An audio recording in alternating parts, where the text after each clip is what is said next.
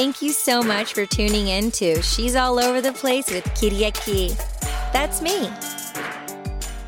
Welcome to She's All Over the Place. I am so excited to have you here. I have a really impactful episode for you today. It's with Jordan Bayne. She's a filmmaker, and we're going to talk about everything arts and entertainment, films, filmmaking, and the projects she's worked on, and so much more. So first, Decentralized Pictures. DCP is a 501(c) nonprofit organization born out of the idea that great talent in art can be discovered anywhere through blockchain technology. How cool is that? DCP creates consensus among the community of film fans and filmmakers around the stories and talent that move people most. DCP has set up the world's first democratically selected film fund and network of industry partners to support film projects that audience want to see most. As a nonprofit organization, DCP opens up the film financing world to a daring and passionate new generation of filmmakers and filmgoers, wherever they may be. DCP strives to empower the community to choose which films get made, effectively creating new keys to the filmmaking industry, which have historically been held by the gatekeepers of Hollywood. In its first pilot test, DCP provided the talented, thriving filmmaker Tiffany Lynn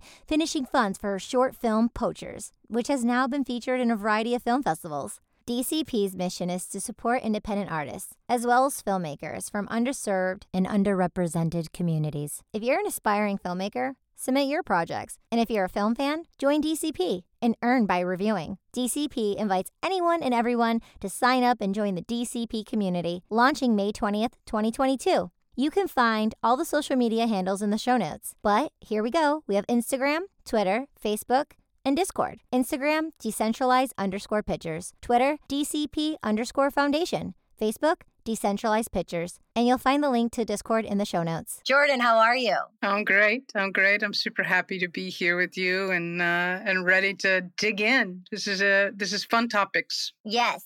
It's going to be a very impactful episode. So everyone take notes and or be prepared to listen again and or share this with your fellow content creators, because that's who we are and what we stand for, sharing this information with others. And so we can work together as a community and a team, because for anyone who is making films and or in productions, or even if you're just an audience member, you see those credits. It takes a village, and we can't do it alone. Although, we may want to, and we were told along the way, to do it ourselves. We need each other. We really do. And so, Jordan, I appreciate you being here, honoring me. I honor you, sharing space and to learn and grow together and make a valuable impact on our profession in Hollywood, arts and entertainment. Let's go. So, where are you from? I'm originally from the Smoky Mountains, but that was so long ago. I feel like I really did most of my growing up in New York City. So I'm a New Yorker, really, in my heart and soul. Beautiful. And how did you get into filmmaking? Well, like a lot of people who started out as actors, there were not a lot of complex roles being written for women at the time that I was coming up. But I had the good fortune to immediately, when I got to New York, I was training, but also to get a manager and agent right off the bat. And I booked my first audition, and I did a series, and I got a lot of momentum up top, but all the roles were pretty much the pretty girl on the arm of the dude, or all of those very, non-impactful roles, right? And I was like, I don't know about you, but all the women I know are super complex and incredible and deep and profound, and I'm not seeing this represented on the screen. So at some point, I started writing things because I thought, well, let me write myself something, something that I can, dig into. I mean, the things that I did go up against, like Angelina Jolie for Gia and things like that, where it came down to me and her. Yeah, but she was amazing. Wait, hold the phone, because, that movie is just, so raw and edgy. Love it. That's so cool that you were up for that role. Oh my gosh, wow. Yeah, that, and also Boys Don't Cry. So I was very close to some meaty roles, and both of those actually were based on true stories, and so they weren't just the women on the arm of someone. But I decided I wanted to write something for myself. But then at the moment that I wrote it, I realized I didn't want anyone else to direct it. And so then at that point, I was like, but I don't know how to direct at all. And I'm a big proponent that story is the most important thing, that we serve the story, that we remove our egos, and we have a job to do, and that's to tell the story the best way possible. And I did not feel like I would be serving the story if I'd put myself in front of the camera and behind the camera at the same time without experience. So I actually auditioned, I think, 500 people for a 2-person short that we shot on the DVX 100, I think, in Joshua Tree, of the crew of 2 of us, myself and a cinematographer. But a friend of mine introduced me to Jordana Spiro. And Jordana, if you know her, she's on Ozark right now. She had been working in Hollywood for a long time, so she was already a known actress. And but she was totally willing to come in and audition, and she did the work. She didn't expect like an offer for a short film, and so she came in and she blew me away. And I was like, "Oh my God, you have to do this role!" And so she did, and we went out there and we shot this film called Argo, and from there we did festivals and stuff like that. And then again, I started writing something. I was acting in a film, and I was acting in a scene with Melissa Leo, who was a big hero of mine, and the way she came up and did indie films and the way she did complex characters. And so I was coming up, still as an actress, and I was doing this film with her, just a tiny scene. And I realized that I was seeing her do things I still didn't think really tapped into her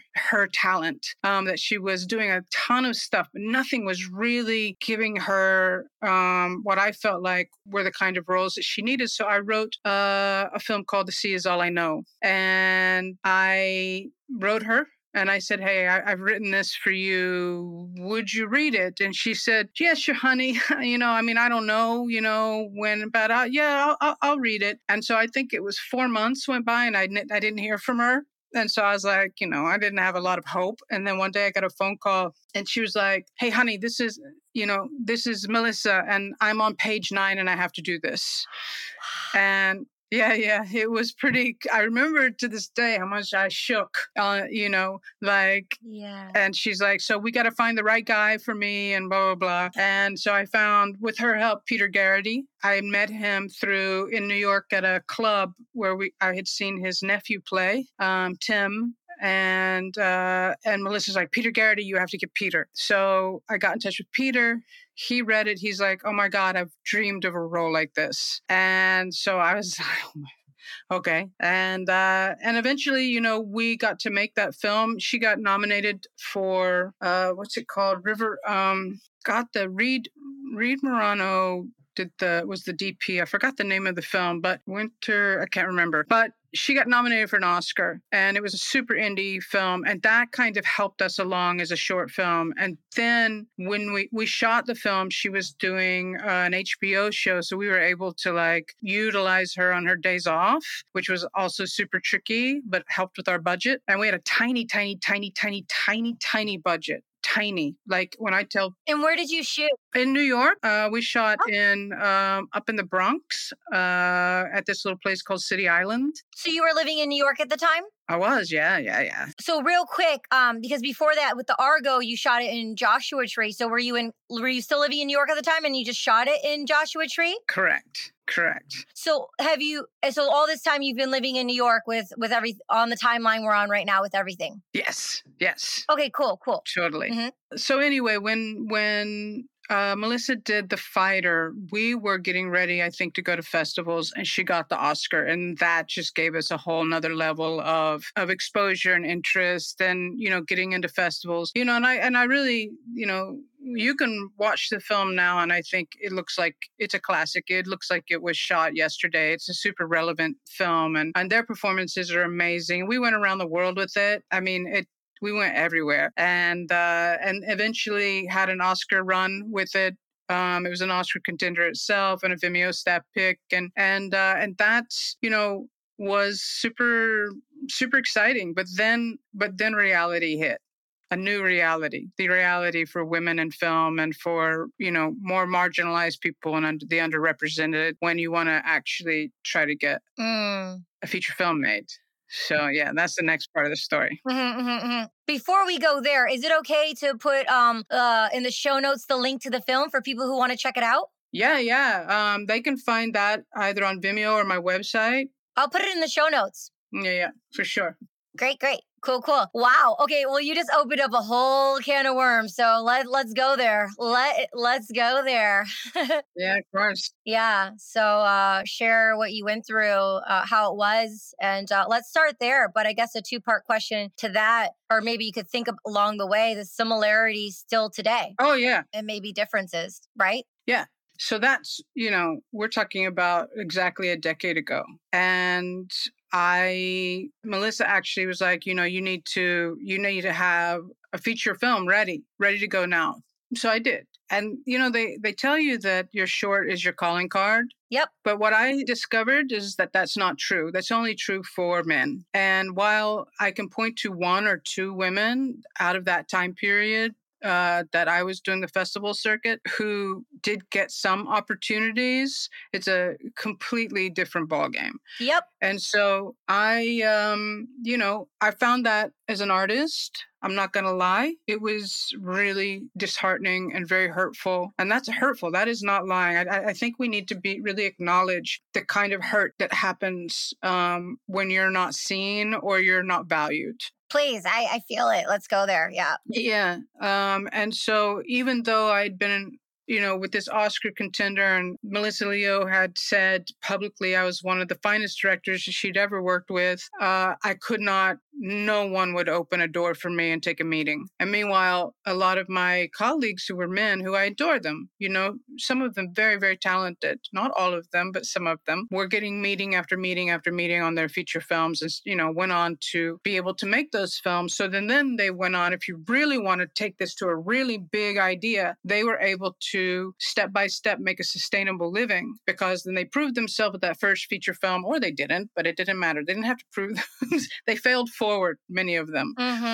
But by doing that, they could get a house, or you really see the differences in careers and in financial stability and things like that for filmmakers when you take a look down the line. If a woman's not given an opportunity, or or a person of color is not being given an opportunity, they have less of when they're like 30, and at 35, somebody's going to be on their second film and have a house and have some stability and maybe be able to have a retirement fund or something like that. But the woman is not. And then she might be questioning whether or not she wants to have children. And that's going to put her, in a different position again. In addition to, opening up on a wider spectrum, in addition to just the talent, being artists and not having a business mindset, or having a baseline of middle class, or whatever you want to call it, then actors self-inflicting and thinking it's them and pointing the fingers because of not having support in families with mothers and fathers and parenting, that we take on the blame and shame thinking it's us, that spirals to drugs and this, and there's no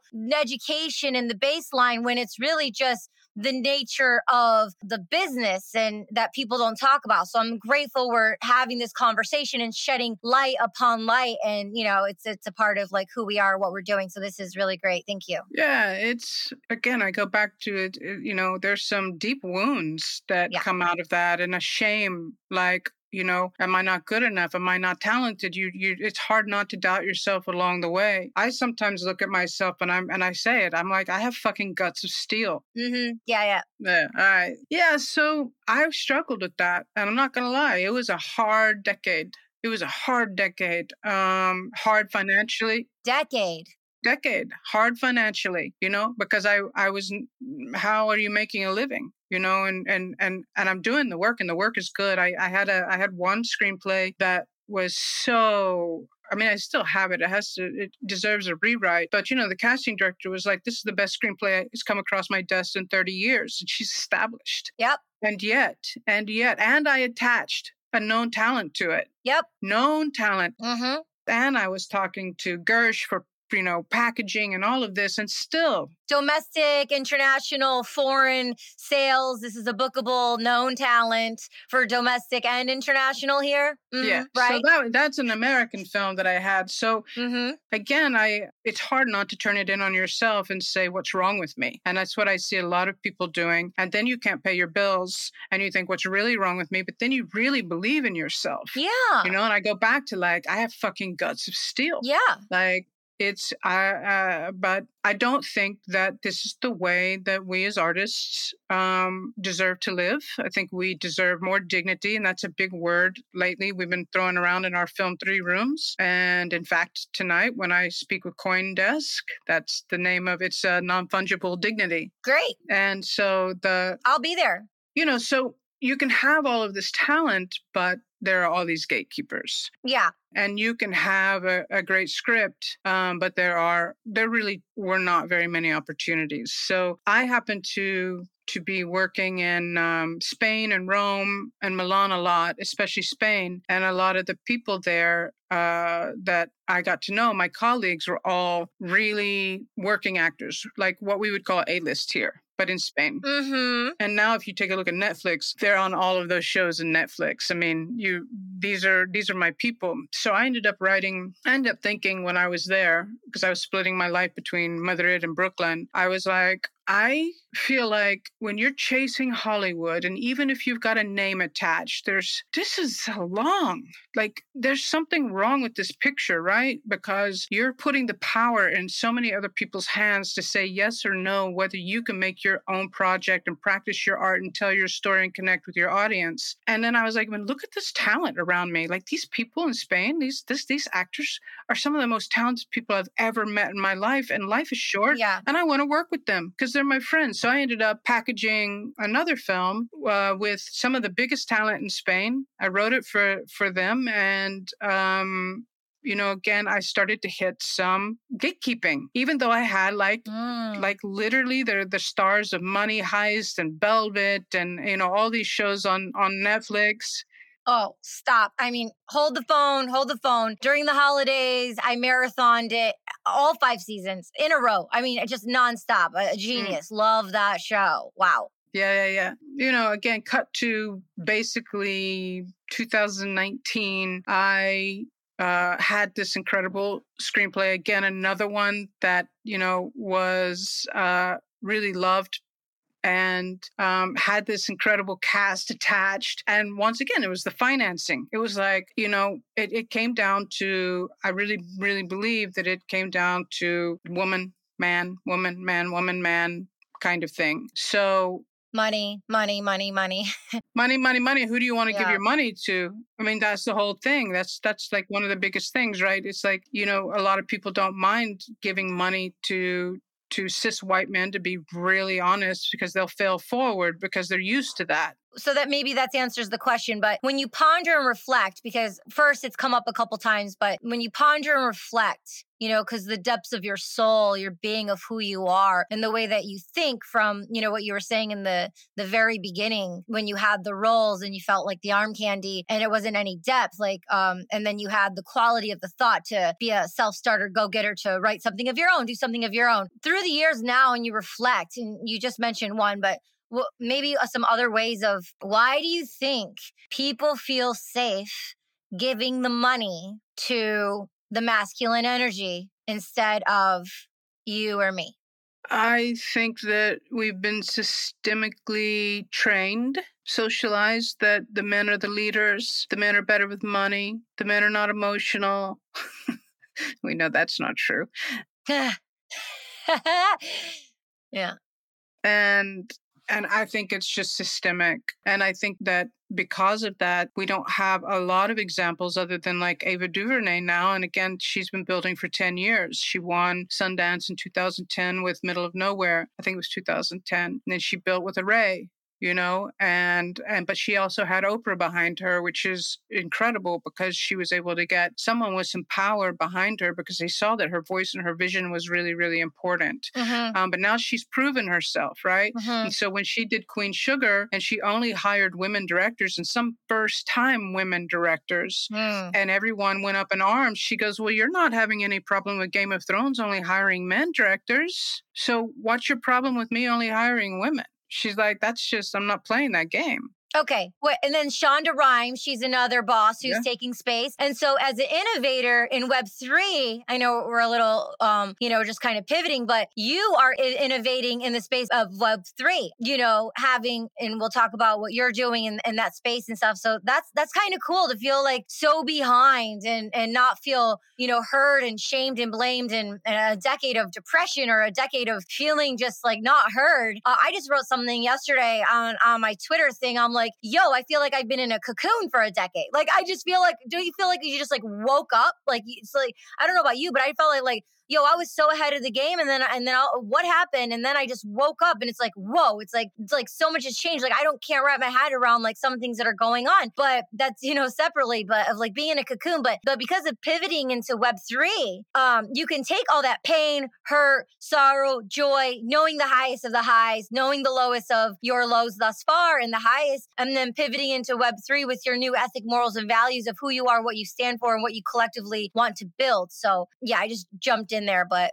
I love that though, because I think you just spoke my heart just then when you're like, I woke up, I was ahead of the game. I woke up and what just happened to this decade? And that's the way I feel coming out of the sea is all I know, because I really thought when you have an Oscar contender like this and what happened? Like what happened? And it wasn't, not while I was in it. When I was in it, it was the shame, it was the pain. Now I look back and I understand now, and I understand the business. And that as much as I wanted to be someone who changed the business and changed that business model, I wasn't equipped then. And then I needed people like Ava DuVernay to come in. I needed people like Alma Harral to come through and to be game changers. And each of them had someone very significant behind them, help them elevate them so that they could get their vision out there. And we have to see it, right? We talk about how important representation is. So it's not just important for women or LGBTQIA or people of color or, whatever those marginalized communities are. It is absolutely vital that we can see it so that we know that we can be it, right?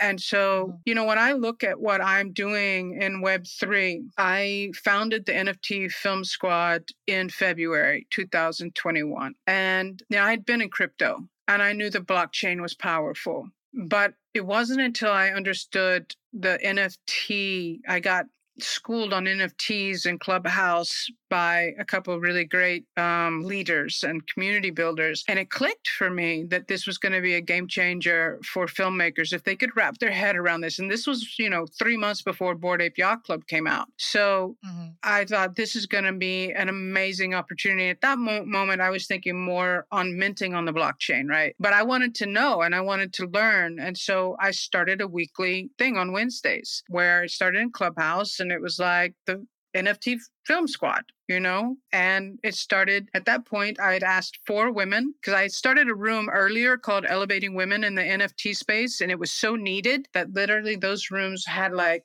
think my rooms had 1,300 people in them every Saturday. It was nuts because women needed a place to speak that they weren't being trampled over on those Clubhouse stages back in, the early days, which was only so.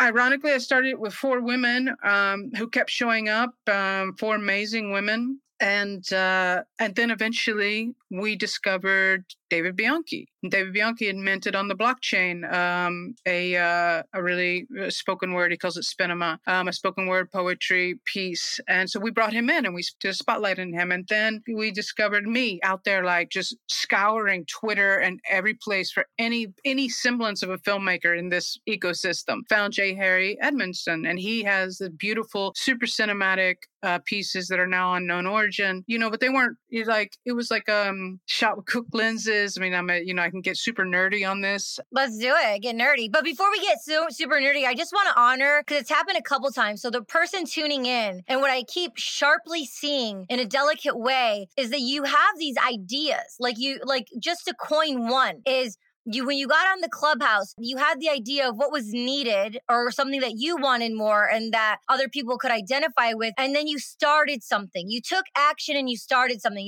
As a creator, it's our duty as a human to birth and to create. It's the gift. And you take action instead of just like wandering and looking for a room or hoping it'll happen. You take action. So person tuning in, like, when the idea comes, to actually like start messy and, like you said, grab another person or two or do it yourself, but make it happen. Like, you take the action. So I just want to honor you and just hold on that moment, because it's very impactful and powerful, because people are listening and they're spiraling and they don't know where to start. You start with taking action one step at a time. For sure. You have to pick up a camera, go out and do it, or, give yourself, take a breath. How do I want to do it? But start the engine. Get the engine going. Yeah, or let's nerd out for a minute, or even start researching the different technologies of cameras and lenses we can use. Like, start there, and then it'll lead you to the next interesting thought to research. Absolutely. Absolutely. Yeah. So you're saying you're about to get a little techie on it. Yeah. So I was getting techie because I love Cook lenses, and,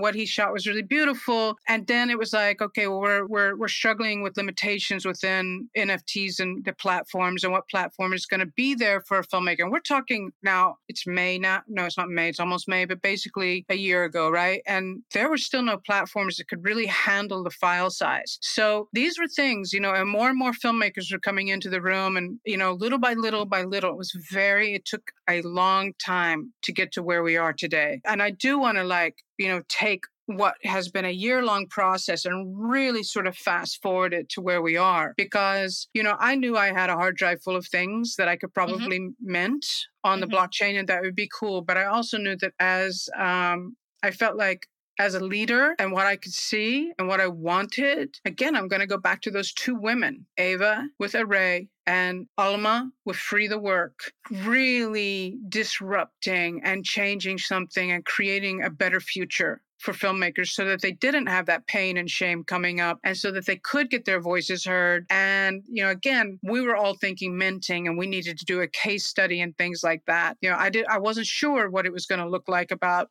funding for a feature film or distribution for a feature film or any of this that we are now so deeply into and talking about. So that time, I knew that I had not seen a full story. Like, I had not seen something on the blockchain that was super cinematic, that had a beginning, middle, and an end. But I did know that there were major limitations that I had to lean into. So if you think that we shoot in 4K, I'm nerding out again. So we shoot in 4K, right? And you want to shoot, especially if you have a particular style and a voice that you want heard, then you know that you don't want to lose that cinematic experience for the people. But yet you're shooting 4K. And at that time, OpenSea, which is the biggest platform, was only offering a 50 megabyte limit. 50. But fortunately, by the time, and all of them, Super Rare is still the same, I think. It's got awful. Known Origin, Maker's Place, none of them were ready for filmmakers. But Zora was a protocol that was really interesting. And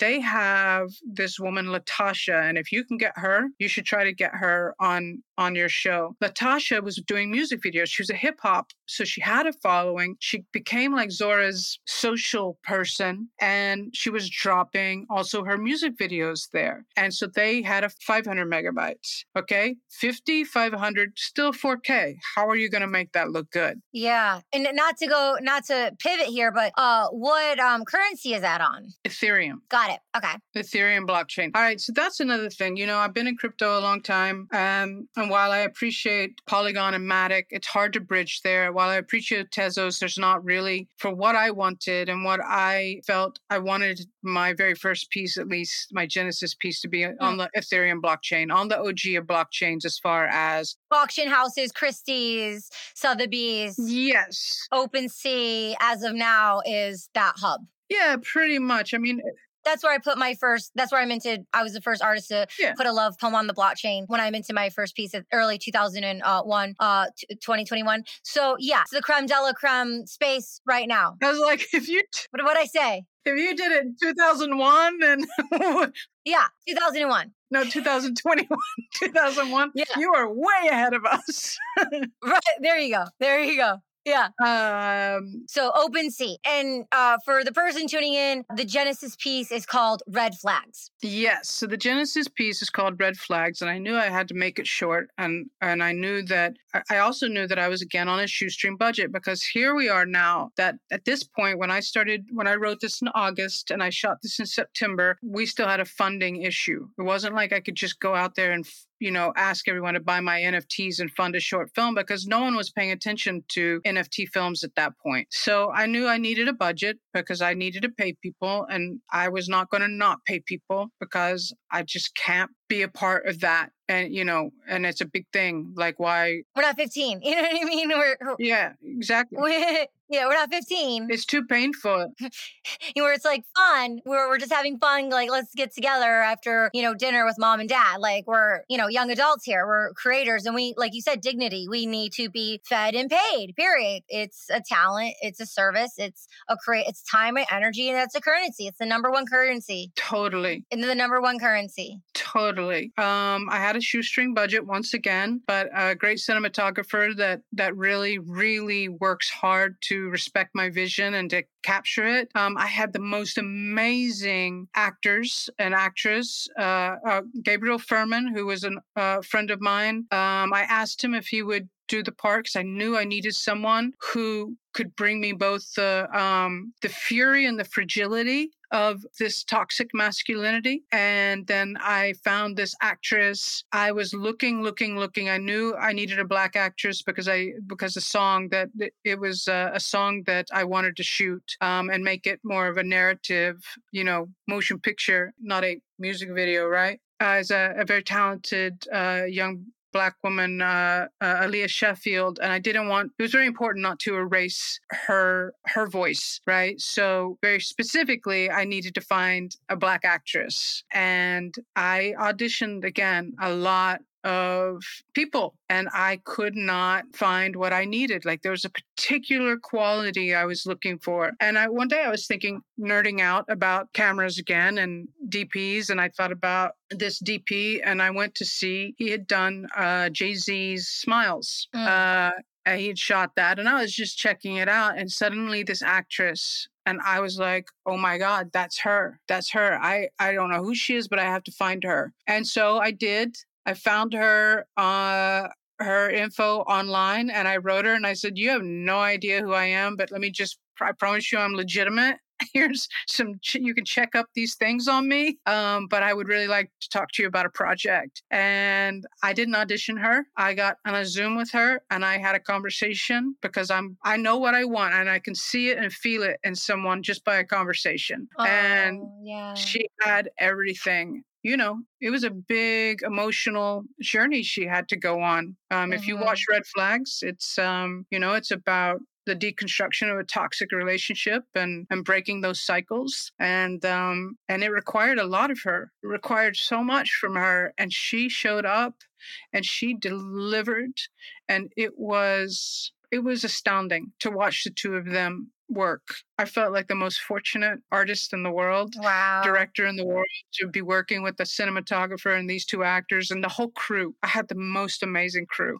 I'm sure she feels the same way, because I just know as an artist personally, and anyone who's tuning in, like, okay, because I'm very cautious of, there's spams and risk and bots. So it's like, okay, there is possibility for someone great like you to come along and offer something amazing that could be authentic and beautiful and be magnificent more than we'll ever know, because that person is probably now on the blockchain, but probably didn't even know about the blockchain, and now is going to go down in history of, being a legend, of being one of the very first projects as an actor on the blockchain. And, it's just like, it's so beautiful how the universe shows up for us and these things unfold in unexpected ways. And yeah, shout out to the crew. Gotta love the crew.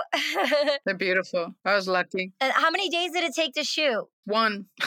Wow, one day. Good job. I'm big on pre-production. I'm big on having a tight pre-production. Yeah. And being prepared for something to go wrong. We had a monsoon there at the end, and we packed out in a monsoon on a one-way street in New York City, with double parked, where we kept having to move the truck in the middle of a monsoon, because cars would be backing, but that was at the end of the day, and we had gotten our day. And so. And when was the shoot day? We shot in September, end of September.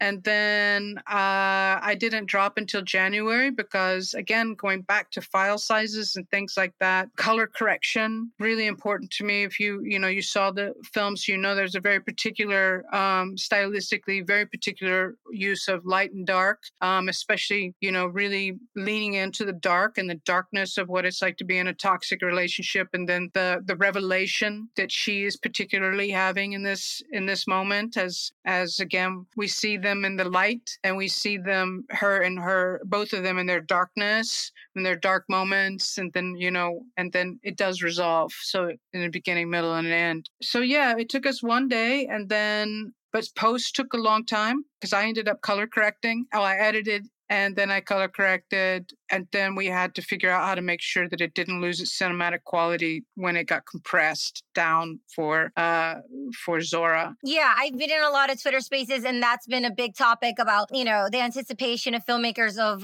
dumbing down the quality and losing the color, the pigmentation. Those things are so important for the artistry and for the movement, like you said, of the lighting and the shadows.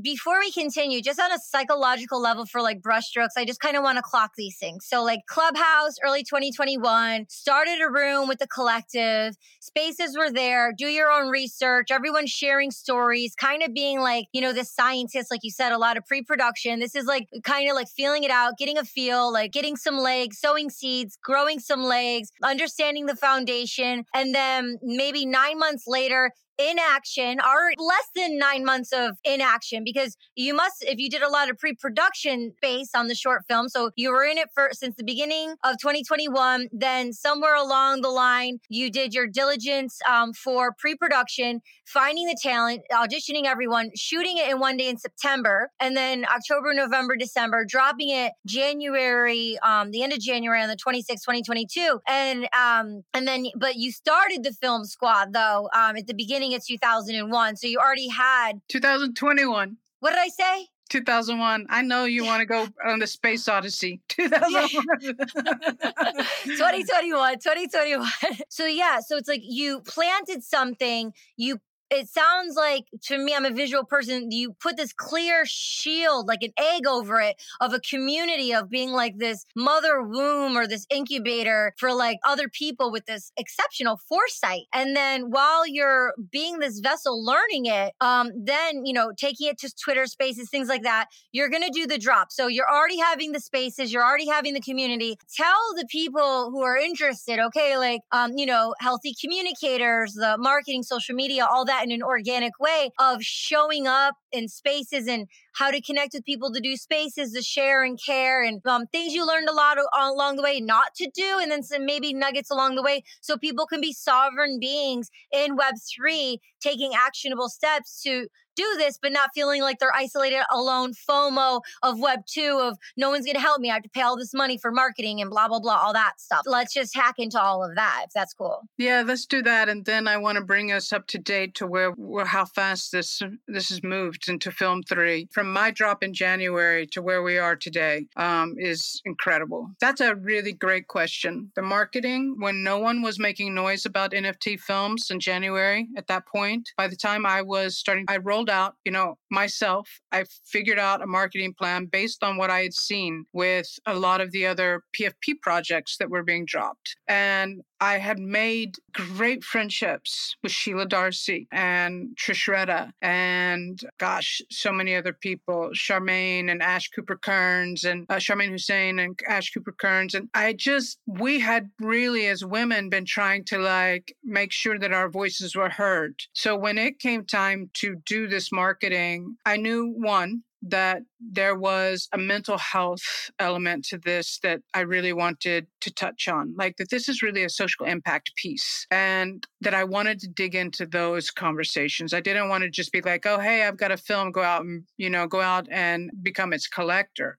I wanted to talk about why it was historically significant, why it was mentally and emotionally significant, and about the mental health issues that surround domestic violence and intimate partner violence. And so I reached out to Sheila Darcy for that one. And so we did that drop party. And then, I also knew that I wanted to talk about why it was a problematic film for many people, why it was controversial. And it's because it's, if you remember, I do put a warning up at the front of it, because there is, for some who may not be used to watching Euphoria or may not be used to watching some of these things, it can be very triggering. So I wanted to talk about also, when people, because it had some controversial feedback, but I had, thought a lot about like Taxi Driver and things like that. And Ash Cooper Kearns had done like her studies on. Love her, by the way. Love her. Yes. Shout out in the sketch, Poetic. We love you,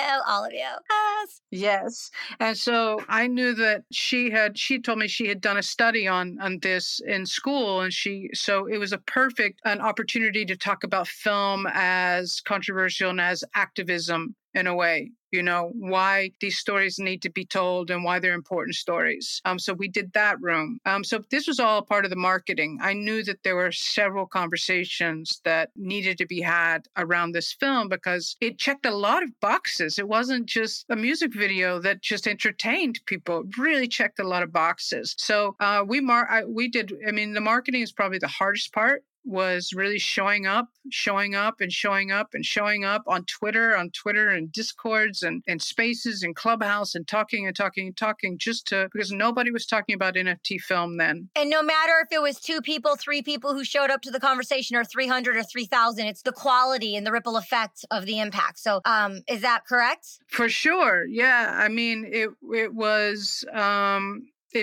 I learned this as an actor. If you have one person show up for your little black box theater, you've got a one-person audience and they felt they're bringing you value, right? And so it's an honor to do your performance for one person. So for me, just to have a few people come into a room, if that happens, they are there and for some reason they believe that they're going to get value. And so it's an honor to have that conversation. Yeah. It's important for the person tuning in, and why I really wanted to break that down because, they're thinking the macro, the millions, and the social media. It's like, get there quick. And it's like one person is the ripple effect and adds the value and brings you that joy. And that's exactly perfect. Full circle. Thank you. Any other thoughts on that? Because I definitely want to jump into innovation and the speed of any other exciting things you want. Sure. I think that this space moves really fast. And I think you have to take a lot of care that you don't FOMO. If you don't know what FOMO is, that's fear of missing out. And that you don't turn in on yourself. Like, let's say you mint something, but you're not lucky. Like I had a very important collector the day that I minted. And she's a legend in the NFT space. Her name's Claire Silver. And she was at Christie's and she, sold at Christie's and things like that. And she saw the value in what this historic piece plus the story. So I'm just really lucky, right? But there are a lot of people that are minting and they're not getting their collector immediately. And so if you're actually minting something, I think you just have to be patient. And the other thing that's really key in Web3, and it's truly the Web3 ethos, is community. Community is everything. And it's really what you give. It's not what you take. So, and this is, something I started a thing called the Lab New York in 2010, which was an IRL, in real life lab for actors and writers and directors. And we would meet in my Brooklyn loft. And then we had it once a week. We also had it in Madrid once a week and Rome and once a week. I had expanded because the ethos was community. If you come in and give, the idea being that a rising tide floats all boats, right? Or the idea being, if you want to go far, you go together. If you want to go fast, you go alone. So, and I think that, in the Web3, it's we want to go far together. And it's really community oriented. And so again, I'm going to throw it right back out to Sketch Poetic again. She gives to community. And that's why people feel seen and heard by her. And so if you're coming into the space and you don't have a community yet, find a community. And that's where the NFT Film Squad is really great, because the core ethos of the squad is not one project. The squad is there as the community, as the hub, as the central spot for all the film projects, whether they're Flinch, the film franchise, or Miguel Faust and Calladita, or whoever comes in. Our mission is to make sure that we provide as much of the accurate information, that we have each other's backs, that we support each other, that we celebrate each other, and help people figure out and trailblaze this ecosystem together. So if you don't have a community, you don't come with a built-in one, find one. Find a community that you really connect with. 1,000. Real quick. So with your film Red Flags, did you use Web2 money, like US dollar, or did you raise crypto? Actually, I got crypto and then I converted it. So it was given to me, the executive producer. She had gotten, her name's Margaret Corvid. She's amazing. She'd gotten... Thanks, Margaret. We appreciate you. Yeah, we do. And she's brilliant. She's a brilliant artist herself. And she had gotten fortunate in that when Twitter dropped their NFTs for free, they airdropped them to a few people. She got one. And she literally flipped that the next day for, I think ETH at that point was around $2,000. So she flipped it for 50 ETH. And that gave her some money to work with. And she wanted to pay. Cool. Yeah, she wanted to pay it forward because that's it. That's the ethos. What you just said, and you said it clearly, but just in another way, but the same way, reinvesting art with art. The crypto, and then she had the gift, she paid it forward, she earned some, and then she took a piece of the pie and paid it forward through you, and then and the beat goes on. Yeah, exactly. And I think it's an important part of the story, for sure. Yeah. So she sent crypto, and then I converted that to fiat, which we needed to pay our vendors and things like that in New York, and people pay their rent. So yeah. Wonderful. Thank you for sharing everything. You're such a blessing. So let's take a deep breath and focus in on innovation. What's up next? And you're speaking at the Cannes Film Festival coming up shortly here. So spill it. Let's hear the juice. Yeah. The crypto Hollywood juice. The crypto Hollywood juice. I think the most important thing to know right now is what's happened between January and today in the Film 3 vertical. Really, it's a vertical. We are creating a new vertical. And film, when Julie Pacino entered with Keepers of the Inn in January and sold out as the very first.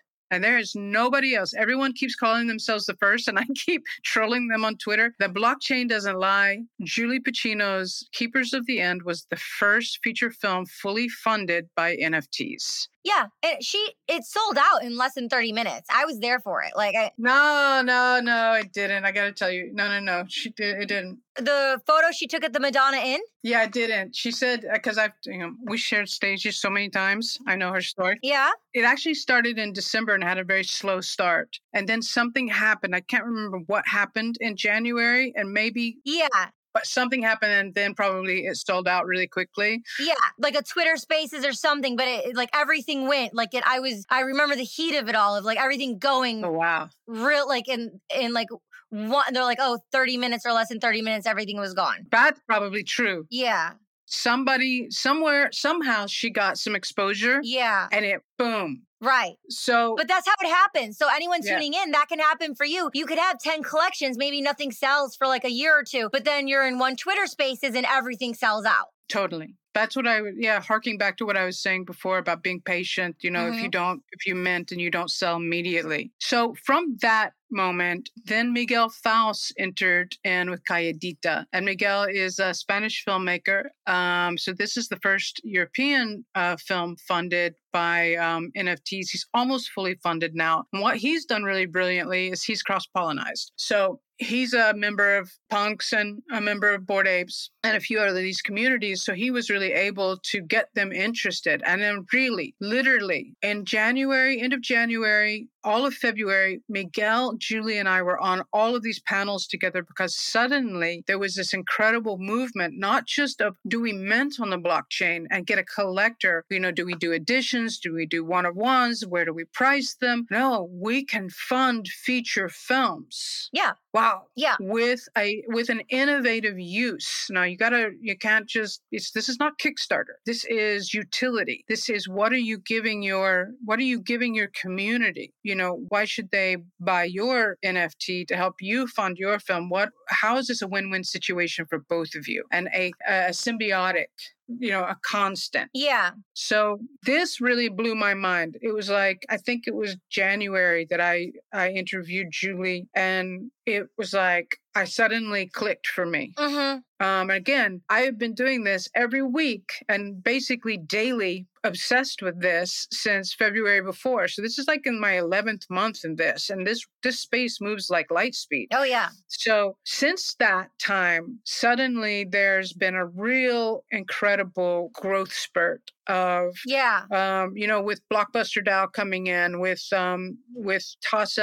Tassifila's, white paper that he wrote in December and threw out there and suddenly got this incredible momentum. And then with Beam and the way Beam as a streaming services is rising up to the occasion for Web3 filmmakers. It's insane. The behind the scenes of what we're doing with Cameron Van Hoy and Flinch and all these different projects coming in, Decentralized Pictures coming in, they go back to Zoetrope. That's the Coppolas. They've got a very interesting model. So, I think they're my new sponsor, actually. DCP? Yeah. Oh my God. Yeah. Oh, they're great. They're great. Leo's great of DCP Pictures, Decentralized Pictures. That's very cool. Small world. Shout out. Yeah. So a couple of exciting questions. So Miguel that you mentioned, you must have posted something because I definitely follow him as of a few weeks ago because of something you posted. So that was cool for you to shed a little light on who he is and what he's doing in the space. It's just a brushstroke. And then also, because we kind of ran past the Julie part, I remember like a few months ago, it was the funds were going to be used for her feature film that was going to be shooting in June. Is it still scheduled for June or is the date moved? September. Both of them are now scheduled for September. Okay. The cool thing Julie is doing is something that I would find very difficult, is that she's literally taking her screenplays to her community and saying, okay, give me input. What do you want to see in your, and I'm like, I don't think I can do that. But, she's inviting the community in that way, which is super cool. Miguel, on the other hand, he already had his screenplay done. And so he's inviting his community in a different way. Miguel, he runs our Monday with Miguel, the Squad's Monday with Miguel spaces. So Miguel and I are super close. We're both speaking at Cannes on 2 panels together. And he really contains the ethos of the Web3 space, which is he's not just about his project. He's going to open source his project and he's about community as well, right? So he's really lifting up communities, lifting up women like crazy. Great. Both of them are amazing. International talent and humans as well. Yeah. I love that. I'm just having some foresight of the Cannes Film Festival this May and then only imagining the busyness of next year and how many speakers there's going to be. So as a fellow filmmaker, I'm sure you already have it on lock of a DP shooting the epic moments because you're going to be the first of the first of the first to speak at the International Cannes Film Festival of blockchain, NFTs, and filmmaking. So congratulations to you. Congratulations. Yeah, thank you. It's going to be, I think, again, we're going to see a massive shift coming out of Cannes. I think we're going to see the NFT Film 3 space just explode coming out of the festival because more and more people are looking at ways that they can fund. And also, we're really exploring distribution options as well as Web3 and hybrid options between Web2 and Web3. And these are the conversations that we have basically every day through the squad and in our Discord. And then also just with what I call my council, those of us who are really leading this. We talk daily on all of this stuff and, just making sure that constantly what's best for the community, what's going to be best for the future of film, and stuff like this. So it's pretty insane what's going on. I mean, again, Flinch film franchise is amazing. they're great trailblazers as well. And I'm waiting for some more women to come up in the ranks, I'm here for it. I'm showing up. I'm right here, and let's just on board. And I agree with you. It's really exciting. I know the woman from Crash, Jennifer Esposito.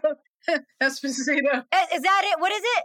Esposito. Okay, she must be Greek something, because I went to her Instagram before, and there's a lot of Greeks. When she was production doing something, I saw just a lot of Greeks. I'm like, yo, is she Greek? But my friend Sabet, he sold 3 NFTs to raise funds for her film. So Fresh Kills, yeah. So, for the person tuning in, like creative ways, like definitely jump into Film Squad, into the Twitter spaces, into the rooms to learn, brainstorm, get ideas. And you're definitely an innovator and taking action, and people tuning in, they can be too as well. But maybe some people are here for the entertainment and just to learn and be a part of it, be a part of the journey and the ride. So you don't have to go from zero to hero and take so many big actionable steps. Like just being interested and involved and sharing and growing and learning together is a part of it. Like you said, like grow together, so we don't need to go so fast and put exact on things, because it's birthing and it's brand new and it's being created, and that's just so beautiful.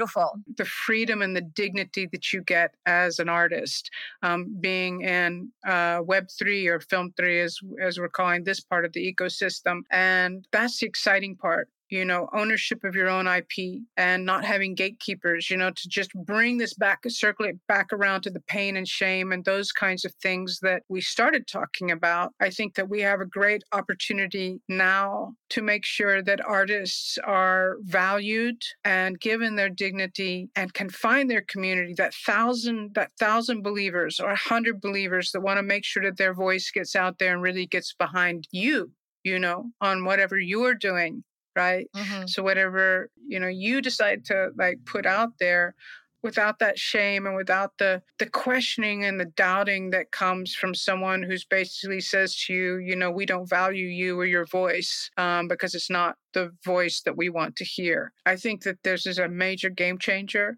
And I think that the beauty is, I think we're creating a better world in general for people. Decentralized, like that.